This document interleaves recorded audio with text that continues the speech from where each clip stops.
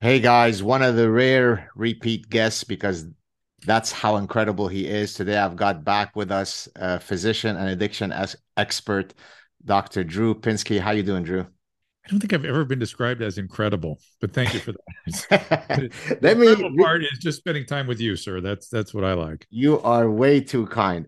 Let me just read some of your bio stuff. You could follow Dr. Drew's work on drdrew.com, which includes popular podcasts such as Dr. Drew After Dark, The Adam and Drew Show. By the way, I'll be on Adam Carolla's show when the book comes out in Oh, good. later this summer, as You'll well like as that. his live streaming shows, Ask Dr. Drew and Dose of Dr. Drew, with links available at drdrew.tv.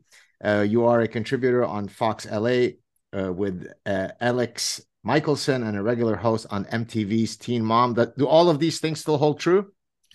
The Fox News thing I was doing every night locally here in Los Angeles for about a year, and now I just contribute now and then. But Okay, gotcha. that was a lot of fun. We were just sort of trying to keep people up on what was the craziness. We was sort of it was marketed as a COVID special every night. So Got you.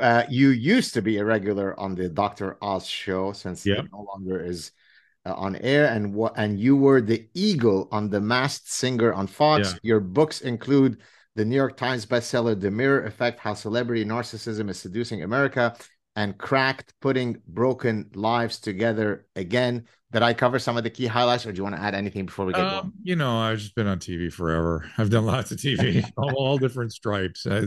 Sort of, I the other day was looking at, I was looking at, I used to try to keep up a sort of a CV of appearances and stuff. And I just thought I have been on every damn, there's no show I haven't been on, just nothing. So I've been on, you can find me everywhere.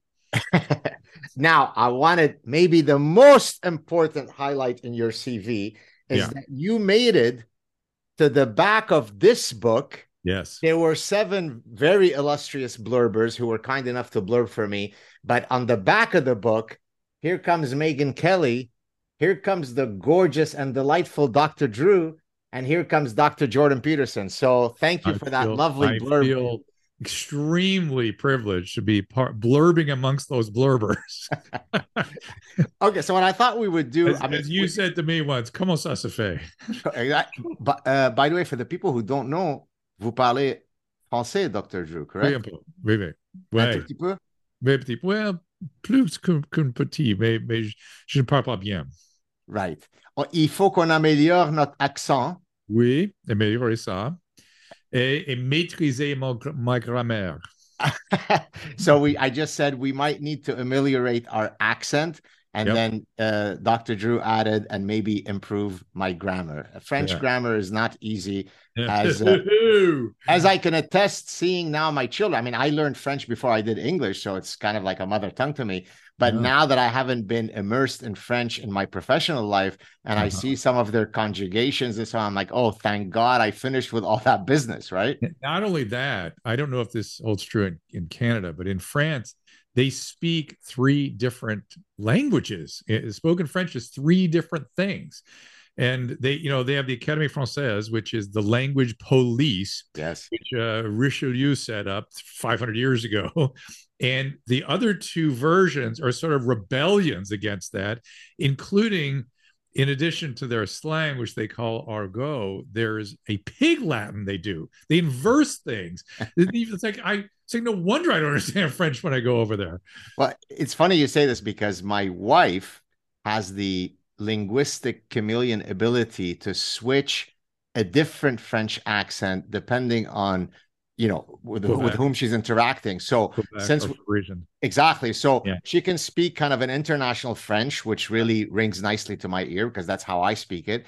But yeah. then she can go into what's called joual, like really, really hardcore Quebecer, which doesn't ring nicely to my ear. No, I And can't so, even get so through it. probably one of the only, not fights, but the only things where we have a little spiciness between us, I'll turn around to her when she's speaking that. I go, what the hell was that? She's like, come on, they won't take me seriously if I don't speak their language. I can't do that. I need a tutor. I think I'm going to call your wife. Just 15 minutes on the phone would really help me. Please. Sounds good. Okay, so what I thought we would do is take your That makes me expert. happy, by the way. Oh, what a segue. That's exactly where I was going to get to. So I wanted to maybe start off our conversation linking some of the stuff that I discuss in my forthcoming book on happiness with some of the stuff that you've spent decades, Yeah, treating and dealing with yeah, yeah, addiction. So yeah. question one, does being happy serve as somewhat of an inoculation against the proclivity of becoming addicted? It depends what you mean by happiness. Okay. Let's how, because people oftentimes, we particularly in this country, we are so, we are given the right to pursue happiness, and we have taken that word and gone crazy places with it. So why don't we define happiness first? How do you define it? Well, there, of course, in the academic literature, there are all kinds of ways by which we can parse it. Let's use the most colloquial understanding of happiness. I wake up in the morning with a sense of existential well-being. My Well-being. life of Yeah, so well-being. Okay, because we in this country, I think we have distorted it into a, what is called hedonic happiness or right. euphoria. And we're supposed to be euphoric all the time. We're supposed to be gloriously happy with everything all the time.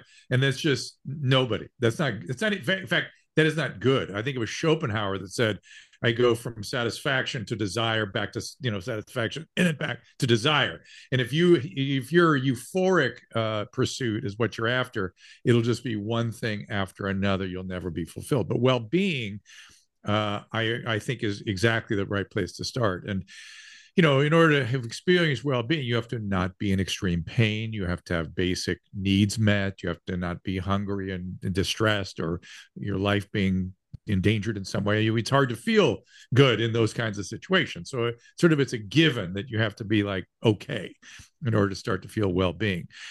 But beyond that, I sort of like the term flourishing. How is human flourishing contribute to well-being? And to your question, yes, genes are not destiny. Addiction is underpinned by a genetic disorder. 60% of addiction is accounted for on the basis of genetics alone, but of course 40% is environment. And what are those environmental triggers? Usually some need to regulate. Typically, it's a regulatory imbalance.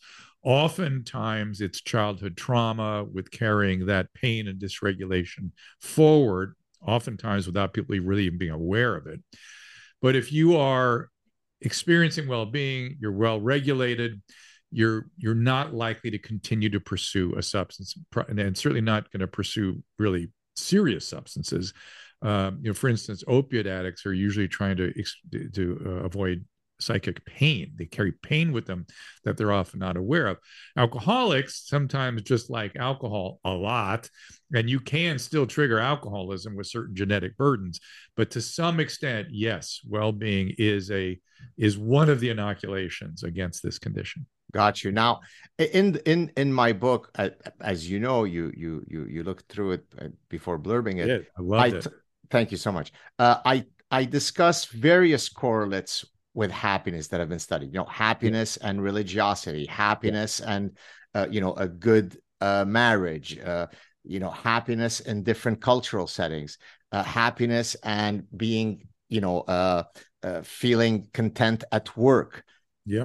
Of all of the possible correlates to happiness, is there one or two that you would consider most likely? So my first question was, does happiness inoculate you against addiction? But Yes. now I'm drilling down into the granular correlates Yeah. of happiness. Yeah. If I am married, does that reduce my chances of being addicted? If I am religious, does that? So what are your thoughts on those? So I think the contribution of religion is more something we'd call spiritual fulfillment. And that is a really challenging landscape for me because it's so many different things to so many different people. Let me just say it's important, as I'm sure people reading your book will discover. It's important, and to some extent, it is includes a relationship with a higher power. which is what I want to say, that really for me, the key ingredient in happiness is relational. Uh, Yes. and you mentioned marriage. That chapter really caught me, by the way, and I think it caught your wife's attention too. I think she felt pretty good about it, and so did mine, by the way. But it's not just a happy, stable marriage. It is the capacity for entering a relational frame that is close and intimate, and that is not an easy task for a lot of people. Forget choosing the right person and sort of navigating, life together and all these very complex and difficult things, frankly. Just the beginning phenomenon of entering the frame of relationship and doing it in a way where you are fully vulnerable and open, i.e., intimate, very hard for people these days. And so I do think the one thing I would say is the key underpinning is some sort of relational something. It can be with a higher power. I happen to believe it needs to be with other human beings, but I've Yes. certainly seen people who are fulfilled without it. And I personally, I kind of back into spirituality through relationships with human beings. I really feel like that's where I see spirituality. This I thing that agree. this thing that people co-create, we call a relationship, is a wholly separate entity, wholly separate substance from you and me. And that is where you and me are deeply affected by each other, but it is a separate thing that we create together. And that thing has real transcendent value. Well, so let me mention something that just happened today. Earlier, I posted a tweet. I don't know if you saw it, where I was, sharing publicly my affection for you as a somewhat new friend, right? Last couple of years, and then Jay Batasharia, who happens to be one of the other blurbers of my book. I can't believe that I'm fortunate enough to get The best. these kinds of incredible people to blurb my book. He writes, unknown to both of us, well, like a lovely sentence. And in that small moment, even though it was in a public setting, I felt an incredible communion with two guys whom a couple of years ago I didn't know, who are, Yeah. I can't imagine my life being as rich as it currently is if I didn't have the opportunity to meet such people. So your point about relations is completely right. And as a matter of fact, it is supported, as you know, by a lot of very serious science. Robert Waldinger, who is coming on my show this Friday, who Amazing. is the director of I think, the longest longitudinal study. I think it's called the Harvard Adult Development Study. Yeah. He quotes findings, which I'll mention, and you could add to it, Drew, also as a physician, that if you take people's cholesterol scores when they're 50, and then another metric is you look at the quality of their relationships. Yeah. When they're 80, the quality of the relationships is a better predictor of their health outcomes than their cholesterol scores at age 50. That makes very good sense to me, and I'm sure you can really follow that across the lifespan. And it's only the last 20 years or so we've started looking at adverse childhood experiences as a scale and we backed into it, even though those of us working in mental health, it was immensely obvious, but they backed into it through the medical system. They started noticing that people with 3 or 5 or 7 adverse childhood experiences had worse health outcomes. Shocking. Look, at the very minimum, being able to manage impulses is a regulatory challenge. And regulation happens in the intersubjectivity is how the brain builds regulation. Because all of this we're talking about, I keep talking about regulation, begs the question, how do people develop a regulatory system normally? And that is with other brains focusing on us, offering us metabolized emotions alongside of the emotions they attune of our own. That's how we build regulation. And that happens throughout the lifespan. So if I'm having trouble managing my appetite and I don't have good relationships, it's going to be I'm going to be extra challenged trying not to eat healthy things. I'm going to want to fill my discontent and my dysregulation with the glazed donuts. Beautiful. I recently had Asim Malhotra on my show. I don't know. Do you know who that is? Oh yeah. Okay, right. I think I found him first. I think I was the first to put him on. Well, there you go. I was following your glorious suit. Well, I asked him on the show because I said, okay, well, fine. I understand that relationships have a positive benefit on our health, but what are the proximate mechanisms that result in that, right? It can't be booga booga. It ultimately has to be, you know, grounded in some material reality. Yeah. And his explanation, he said that there's now some growing evidence that suggests that it works through kind of the inflammation argument, right? That having good relationships somehow serves as a, you know, it reduces the likelihood of an inflammatory response. Does that sound reasonable to you? Well, we know that it reduces central nervous system cortisol.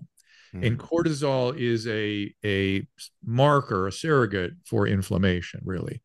But I'll up that with another mechanism, which is our autonomic nervous system is the source of regulation. Feelings come from the body. Bodily based feelings come through the vagus nerve. That is the afferent system from our body. That's something not taught in medical school.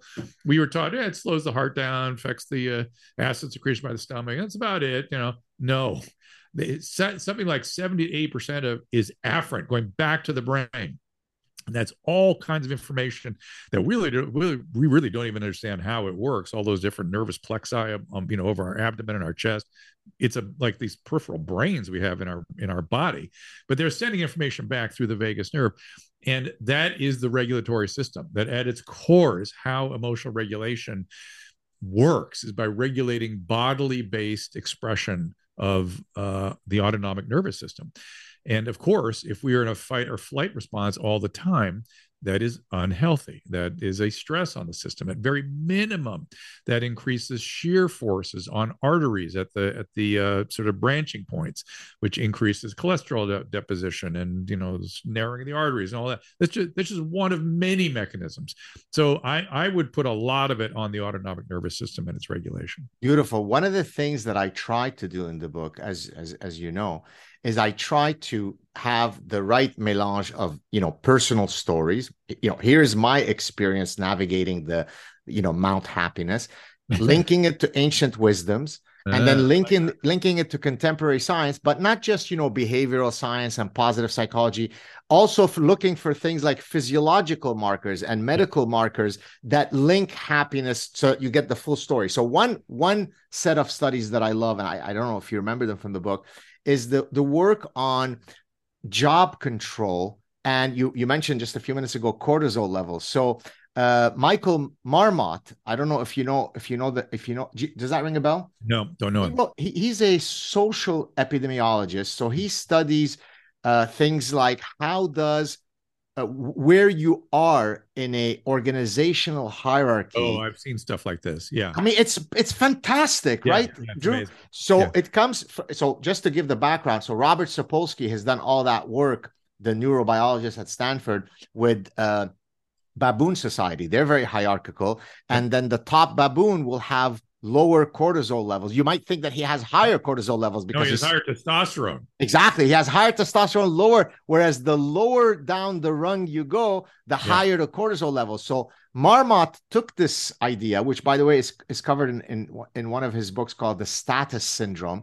And he demonstrated that when you look at specific, well-structured organizations, the guy who's at the top, the CEO, has much lower cortisol levels than the one at the lowest rank. One of the mechanisms that causes that stress, and that I try to kind of really hammer on, is whether you have temporal freedom in your job or not. So let me explain in my personal context, right? About 20 minutes before you and I were chatting, I was on my stationary bike outside. It's 75 degrees and I'm sweating it out. Now, I still might end up working 14 hours today. So it's not that I'm not working, but I'm in control of my time. Now I'm going to have a great conversation with Drew. Then I might go for a coffee with my wife. Then I might work on my next book till midnight, but I'm in control. Whereas the person who doesn't have that control Yeah. has to go to the bathroom when it is mandated by the union. So do you buy that idea that our cortisol levels are ultimately linked to how much temporal freedom we have in our jobs? I just think freedom generally is an interesting topic when it pertains to that. Freedom and sense of personal efficacy. Yeah. I think both would, I think it's you're just zeroing in on the fact that you are in control of your destiny throughout the day rather than somebody else's under somebody else's thumb. And personal creativity, efficacy, all these things are extremely important psychological principles for happiness.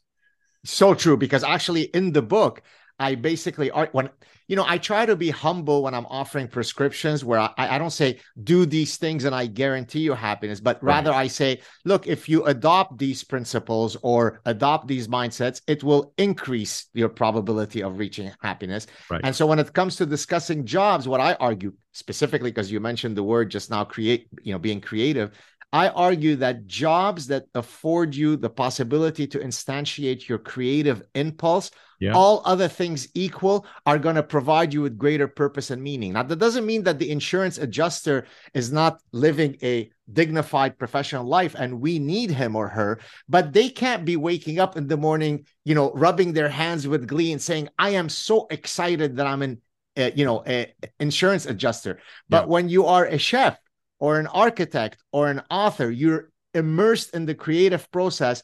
That's got to increase your chances of happiness. And if you are you have a job that is reasonably fulfilling in some way or another. A lot of people continue to use that job to pursue happiness by giving them financial ability on the other side to pursue, again, hobbies or whatever creative experiences that do more dramatically impact happiness.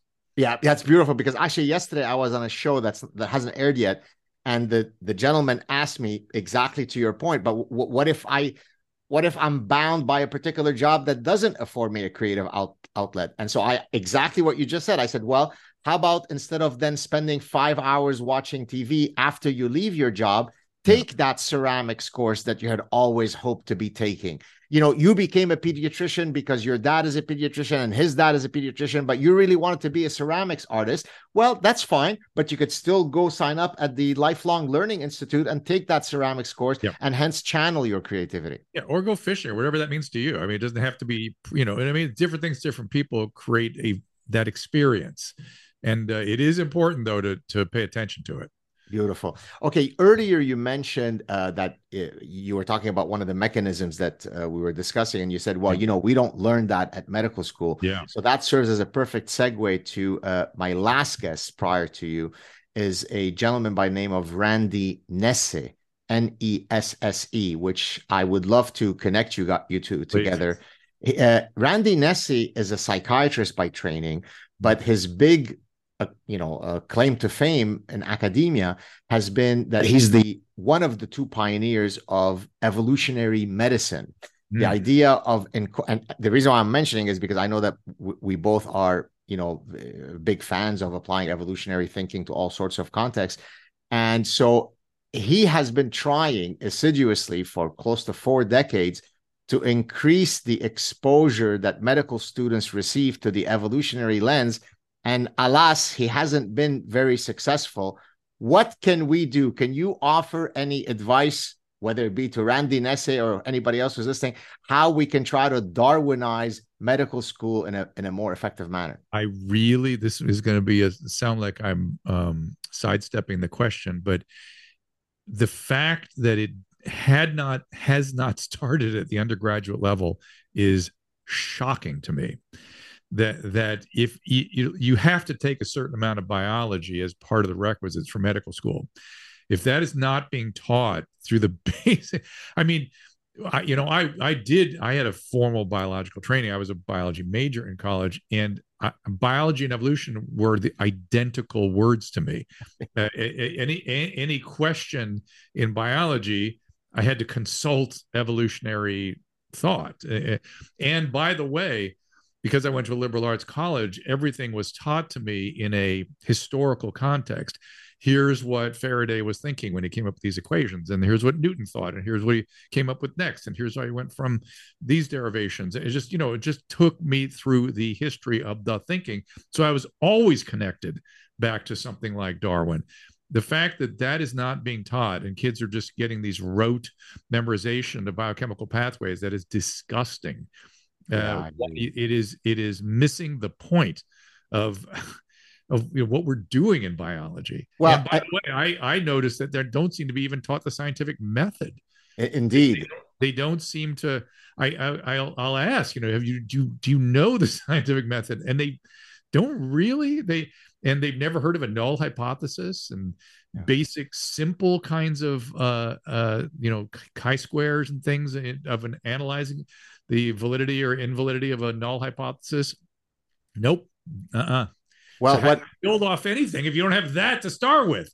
Well, I mean, it's one thing that evolutionary thinking not be coupled, in biology in general. It is the framework that unifies biology across all units of analysis, whether it be at the ecological level or individual level or cellular or molecular. Okay.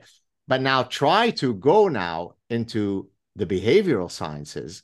Oh, yeah. Whether it be in economics or political science or anthropology. I mean, anthropology does have a subset of biological anthropologists, but largely speaking, they've been completely overtaken by the cultural anthropologists who reject biology.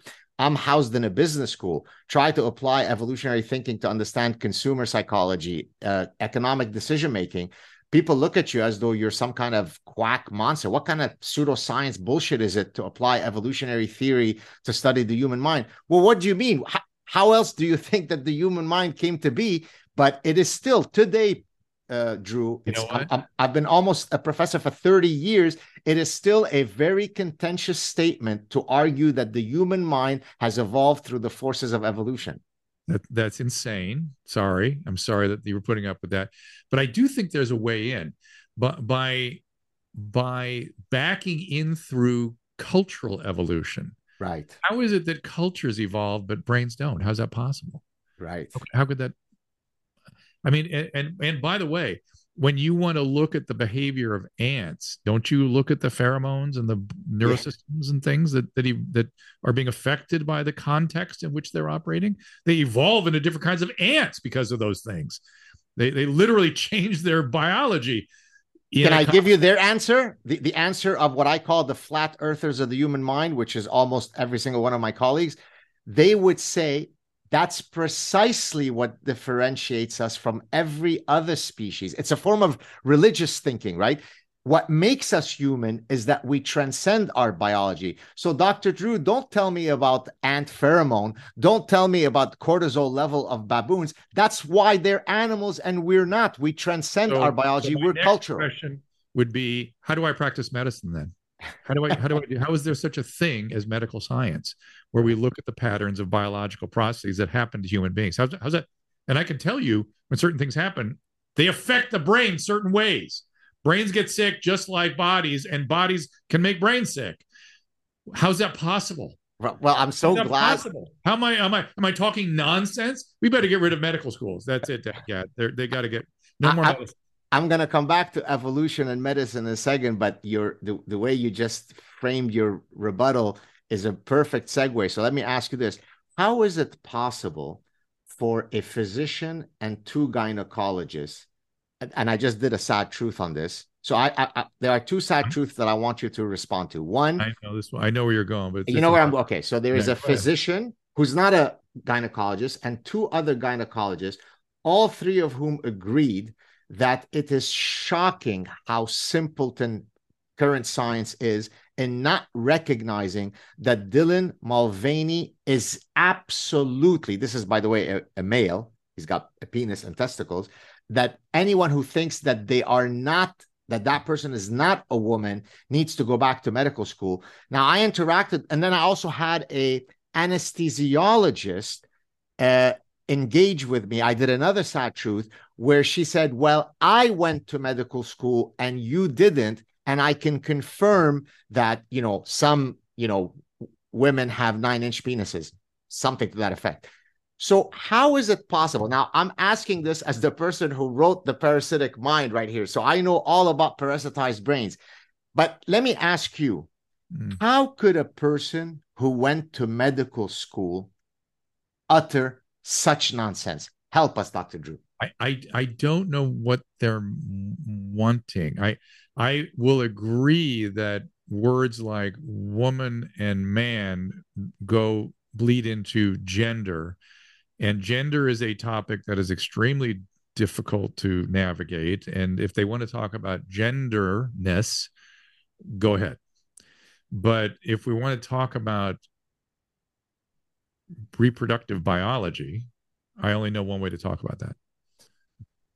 I don't know how. So you confirm that men have penises and women have vaginas. Males. I'm asking a medical expert here because, by the way, gametes, people that produce lots of gametes that are small with high levels of testosterone that start in utero are male. Typically, they're male. They may or may not have a penis, by the way. I mean, the external genitalia can be ambiguous. There can be all kinds of stuff. True. But that does not make that thing less a male. What they'll point at is things we used to call like testicular feminization, yes, which is a male that doesn't have the receptors for androgens and therefore has a female phenotype. Yeah, we can talk about genotypes and phenotypes, and then we can talk about gender.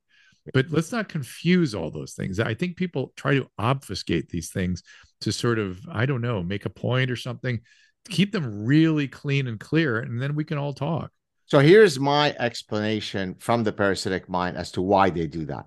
Okay. Because in this, so I argue that all of these idea pathogens, postmodernism, biophobia, the fear of using biology to explain human phenomena, social constructivism, all of these idea pathogens share one thing in common, and that is they wish to remove, have freedom from the shackles of reality. Now, why? Because they're pursuing some noble goal. And in the service of that noble goal, if I have to murder and rape truth, so be it. So they take on a consequentialist ethic. So I need to be compassionate and kind towards trans people. Gender dysphoria does exist. We've documented it for a very long time. I hope you would be.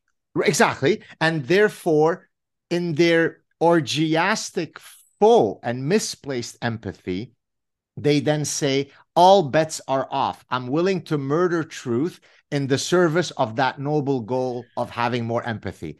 Well, that's grotesque. And you're getting into this. It overlaps with these theoretical frames in post-structuralism that maintain that subjectivity is the only reality, and objectivity is the domain of old racist white men, as is logic, and therefore of no value. And I don't know, we've done okay with that, in terms of building rocket ships and things. And mapping the human genome. And all of that. It required objectivity, open objectivity, extreme lack of subjectivity. Subjectivity gets involved, it adulterates everything. So I don't quite get it. What I find semi-comical is I listened to a French philosopher a couple months ago, and she was probably about my age, and she was absolutely bewildered by the American preoccupation with philosophers that are nearly 100 years ago, that the French dispensed with 50 years ago as irrelevant and as worthless. Just word games rather than anything of meaningful. Is this the Foucault, Lacan, Derrida, that gang? All those guys. Okay. All of them. Gobbledygook. And Foucault did untold harm on the medical health system, on the mental health system. He took the fundamental philosophy that all mental health conditions are caused by the context in which people are cared for, meaning the hospitals. Therefore, we must get rid of all the hospitals. There were several administrators in this country that took that philosophy, dismantled the healthcare system, and they were all disgorged to the nursing homes, the prisons and the streets where they remain. Amazing. I don't know if we've discussed this the last time that you came on my show, or maybe when I went on your show, but even if we did discuss it, it's worth repeating. I'm asking you to speculate here. Do you think that the Lacan, Foucault, Derrida types, in the deep recesses of their private thoughts, knew that they were full of shit, or I have seen Chaussure in particular seemed to have his tongue deep in his cheek. They were playing word games. Yeah. And I I think they agree. were laughing to themselves. I would not put Lacan in that same group, but Derrida and Chaussure, I think they were playing word games. They were laughing their asses off, and the French caught up to it 50 years ago. And we have not. They're certainly 70 years ago. So we're coming in on 100 years ago that these people are considered relevant to today. It's bewildering. And it must serve some other function for people because it's not a great philosophical system. So here's my thinking. So you said they were saying it tongue in cheek. I think actually, and here I'm completely speculating, so I've got no evidence for this, but I think it's a reasonable hypothesis. I think that there was an evolutionary mechanism at play here, which is, so I'm Jacques Derrida. Yes, I get up in front of an. Yes. Do you know where I'm going with this? Yeah, I think so. Go ahead, finish it. Yeah. I think you're right. So I'm seeking status because I know that right. if I get status, I'm going to get the hot women. So now I get up in front of an audience and I start spewing gibberish. Now, there's a great trick that happens. The audience has one of two choices. They can either say, I'm not understanding a word that he's saying because he's a charlatan, or I don't understand the word that he's saying because I'm too dumb and he's saying something very profound. And most people pick the latter. It's something in between that, I think. You know who tipped me off this was Rob Henderson. Do you know Rob? Oh, I do. Okay, you got to interview Rob. I finally got to meet him in person. He's another mensch amongst mensches. You know what I mean? Between you, Bhattacharya, and Rob Henderson, these are wonderful people with great stories and fantastic thoughts. Thank you. And I said, why are they doing it? He said, it's a way to get published. Essentially, it's a new way of thinking about things that people haven't done before. So I'm applying literally a new slide rule. And so I can think all these new great thoughts that haven't been thought before, even though they may have no relevance to reality. Absolutely. It gives you a place to go. So it is about status. It is about job. It is about publishing. It is about just using your head in novel ways. Maybe something interesting will come of it. Certainly a lot of destruction has come from it. I think his name, I'm trying to remember his first name. I think it's Colin Martindale. He's now passed away. I think it's Colin. I can't remember his exact name. I'll send you the link to the book after. He proposed the theory about how art movements change. And he basically said that the selection pressure is simply novelty of the new form. So the new form can be complete bullshit, but as long as it's novel and unique, there are selection pressures for it to be picked. So in that sense, that fits with what Henderson is saying regarding what the postmodernists are doing. As long as I start saying some gibberish that nobody else has heard before, then it must be cool and new, and I'll sign up for it. Yeah, and it's another lens that they're applying. They don't realize this lens is, I don't know, got some issues. Okay, I want to. Interesting things will come. Listen, I always feel as though, I'm sort of a Hegelian. It's like I believe that these things move forward, and although they eventually we get rid of all the bullshit, and we can synthesize it into something useful. Because look, there are some wonderful things being maintained. I think awareness of people's experiences and racial biases, and this is extremely important. It should be top of mind. Look, I've been I think I told you this the other day. I've been practicing diligently to educate myself and to be careful of my perspective, which is a white male in his 60s, and that is my perspective, and I can improve. What I think really broke through for me was reading Frederick Douglass's biographies and lectures. Right, it broke through for me. He had a point of view where I was like, oh my God, I get what he's talking about. I totally get it, and I did not include that in my repertoire before. And my God, everyone, he is. In this country, he is the fact that we don't, all this, there's all kinds of things we are teaching in schools right now. He should be right front and center, because logic, erudition, wonderful thought, To your important. point, I had Brian Kilmeade, whom you know from Fox. He was on my show a few months ago because he has a book on the relationship between Abraham Lincoln and Frederick Douglass. So it shocks me that more Americans don't know about Frederick Douglass, but yet And we waste our time with Ibrahim Kendi. and Brian and I have gotten into it deep on this thing because I both of those guys I'm preoccupied with, and I've read lots of biographies on both of them. Lincoln really backed. We're getting off the happiness topic here, my friend, but Lincoln was how I backed into sort of history and biography. I'm like, who is this guy on the penny? What? He's just some sort of myth figure to me. There's got to be a person there, and so Right. I began reading and read many biographies, and it was that through well, it was actually through Grant that I was through Lincoln. I got into Grant, and Grant how I got into Frederick Douglass. Well, I coming back in a historical way to happiness. I recently had on my show Donald Robertson, who's a gentleman who is a cognitive behavior therapist who is very much steeped in Stoic philosophy, Oh and yeah, he wrote a book called "How to Think Like a Roman Emperor," oh meaning yeah, Marcus yeah, Aurelius. Great yeah. book, by the way. You should read it if you haven't.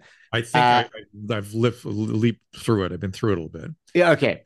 And while I was reading How to Think Like a Roman Emperor, it came to I was surprised to find out that Galen was the personal physician of Marcus Aurelius. So then I started doing a deep dive into, can I find the definitive biography on Galen? And it turns out that there is a woman, a historian of medicine at University of Georgia, who's written a book called The Prince of Medicine. I tried to get her on the show. She hasn't responded yet. It always pisses me off when someone doesn't respond. I mean, what? Of It course, makes no sense. But makes anyways, sense.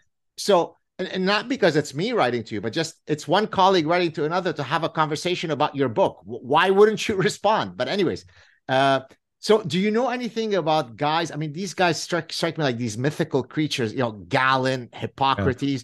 yeah. Have you done any deep dives on these guys? No, I've really not. I come across stuff, along the way in sort of the Renaissance and Middle Ages and things, and there's always reference back to these guys, Yeah. but I don't know much about them. Yeah. Oh, okay. Well, that's too bad. So I want to come back for a second. I said that I would come back to evolution and medicine. So I want to follow one more line of thinking, and then we can get into some of the contemporary current events, not necessarily medical, that we can talk about. So, are you familiar with the term biophilic architecture or evolutionary? No, Yeah. no, tell me. So the idea basically, so biophilia is a term that was introduced by E.O. Wilson, the Harvard entomologist, Harvard evolutionary biologist. This innate need to interact with nature, right? So if you've got biophilic architecture basically is the idea that rather than trying to create buildings that maximize the speed at which you put up the building or minimize the cost of Hmm. putting up the building, you try to think about what are some ways by which having a biophilic environment, exposure to sunlight, Sure. windows, greenery, sound Apple, of water, the how apple would that improve the experience as you navigate through internal spaces? Now, I'm going to link it in a second to you're going to see in medicine. So there are some studies, and I actually discuss a couple of them in the happiness book. For example, there was a classic study in 1984 by Ulrich. I think it was either in Science or Nature. What he did is he took two groups of patients, exact same surgery. One of them was placed in a room with a window, the other one without. Everything else was controlled for, all other things equal. Just that manipulation had an effect Yeah. on people's trajectory. Yeah. So the question then to you, Drew, is why is it that all restorative environments, whether it be when I go to see the physician, when I go to the hospital, for Yeah. anything, if I'm not already sick, I'm going to become, my soul is going to get Yeah. sick because it's so ugly, dreary, and hellish. What's going on? So I can tell you the reality, which is I worked in a hospital that was fashioned after the what's called the Life Institute or something in Connecticut, which was a psychiatric hospital, which was an old Gothic central building with nursing stations and rooms, and it needed when you need that kind of supervision, there was sort of a medical kind of a unit. but most of it was cabins and sort of these little satellite units with acres and acres of beautiful grounds for people to walk around in, and lots of windows. Everything had windows, and it was sort of connected to the environment of this facility. Everything was connected almost. It was more than homey, more than park like. It was sort of, it felt therapeutic. It was Zen like, and it was clearly modeled, back in the day when they had not much else to do to people, but get them to kind of cool out, Right. and stop drinking or to stop being manic, and to kind of get some TLC and walk around the grounds and sit on your porch, and and they'd stay for weeks or months. The problem with that is the resources for medical care don't give a shit about that. Yeah. And they literally would tell us, we don't care about your grounds. That's your problem. We'll give you what we reimburse people to treat an acute manic episode, whether it's in a cinder block or in these beautiful environments. It doesn't matter to us. That's your problem. Good luck.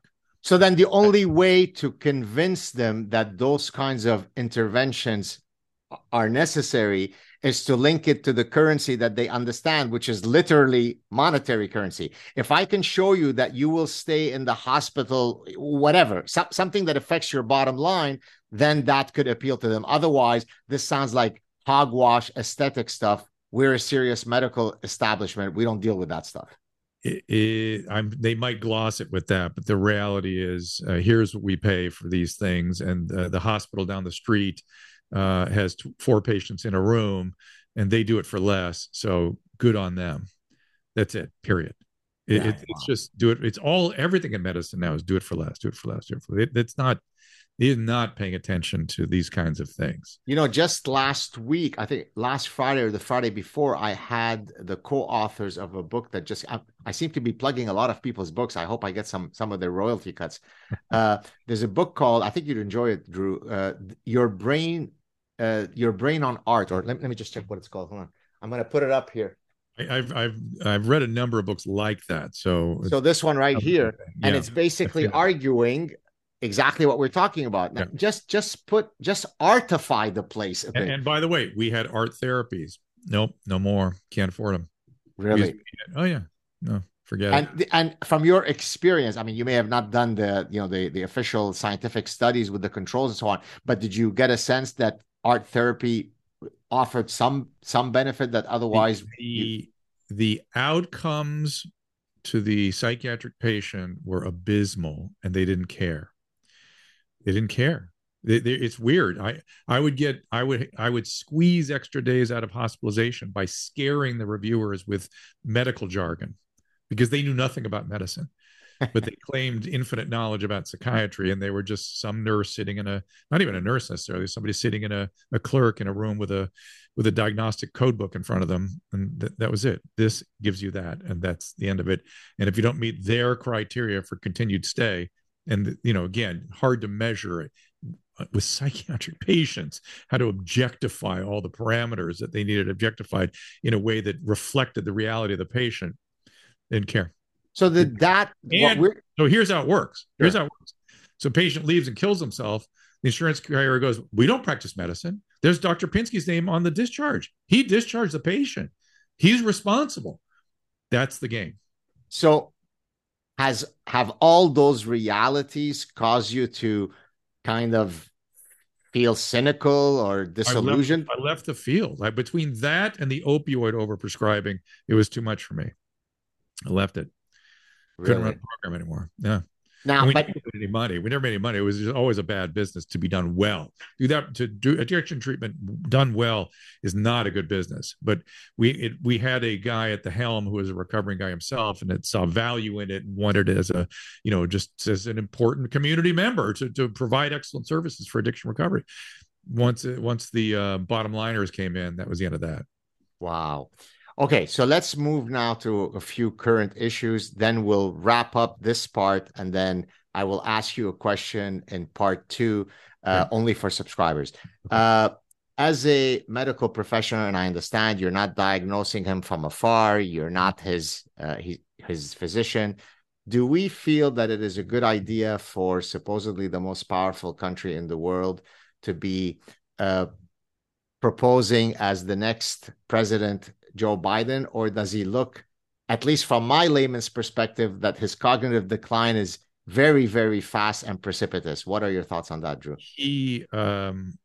I mean, it's a loaded question, obviously. He has done much better than I expected. In terms of his cognitive acuity? Yes, I think he's done kind of well. Given what I thought I was seeing at the beginning, I thought we were in real trouble, and that did not progress in the manner I thought it would. So I'm relieved to tell you that I think he's done rather well. Clearly, the people that are doing the governing, I don't know how much decision making comes to him or not, but there's a lot of governing going on that has some, I mean, there's some really excellent people in some positions of authority or doing some really good work. It drives me crazy when he gets up and keeps talking about topics that add to the division in this country. I just wish he just wouldn't say it. I would be much more happy. I'm concerned that he's had 3 falls. 3 falls in an 80-year-old predicts death within 5 years at very high probability. I mean, is that a literal? Yes, falling is, as Warren Buffett's partner Charlie Munger says, he's going to sit in a wheelchair because fall is the major risk he has in life going forward as a centenarian. But it also is predictive. It's quite predictive of future trouble. So I worry about that. And I'm a little offended that we're not allowed to know what his cognitive status is, or is he? I mean, it's got to be. Listen, I'm at 65. My cognitive status is not what it was at 40. It just isn't. I hope it's as good as his as 80. I'd like to know what kind of horsepower he's operating with, but it is concerning. It is concerning, isn't it? But look, I'm concerned about putting anybody over the age of 70 in that office. I think it's ridiculous. We certainly have smart, capable people in their 40s, 50s, and 60s. And why can't we tap into that? What is wrong with us? Well, I bring them forward. At my university, you're forced to go into no more than halftime at age 71. So why would it be the case that it is mandated for professors to either retire or go on semi-retirement at 71, but you can have your finger on the metaphorical red button and you could be next to the grave? It's unbelievable. It is it's wild, isn't it? It's look, we've had impaired people in that office before. That's the other thing. I want to always remind people when they go into a panic about this. Woodrow Wilson was essentially brain dead for several months, and his wife was making a lot of decisions, an unelected official in no office whatsoever. I don't know if you're aware of that. He had a massive stroke. By the way, interestingly, it was on the heels of the 1918 flu that he had.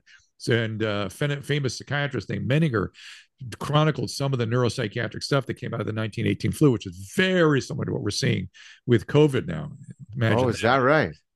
Teddy Roosevelt was a severe narcissist with bipolar disorder, ran amok for many years and finally burned himself out.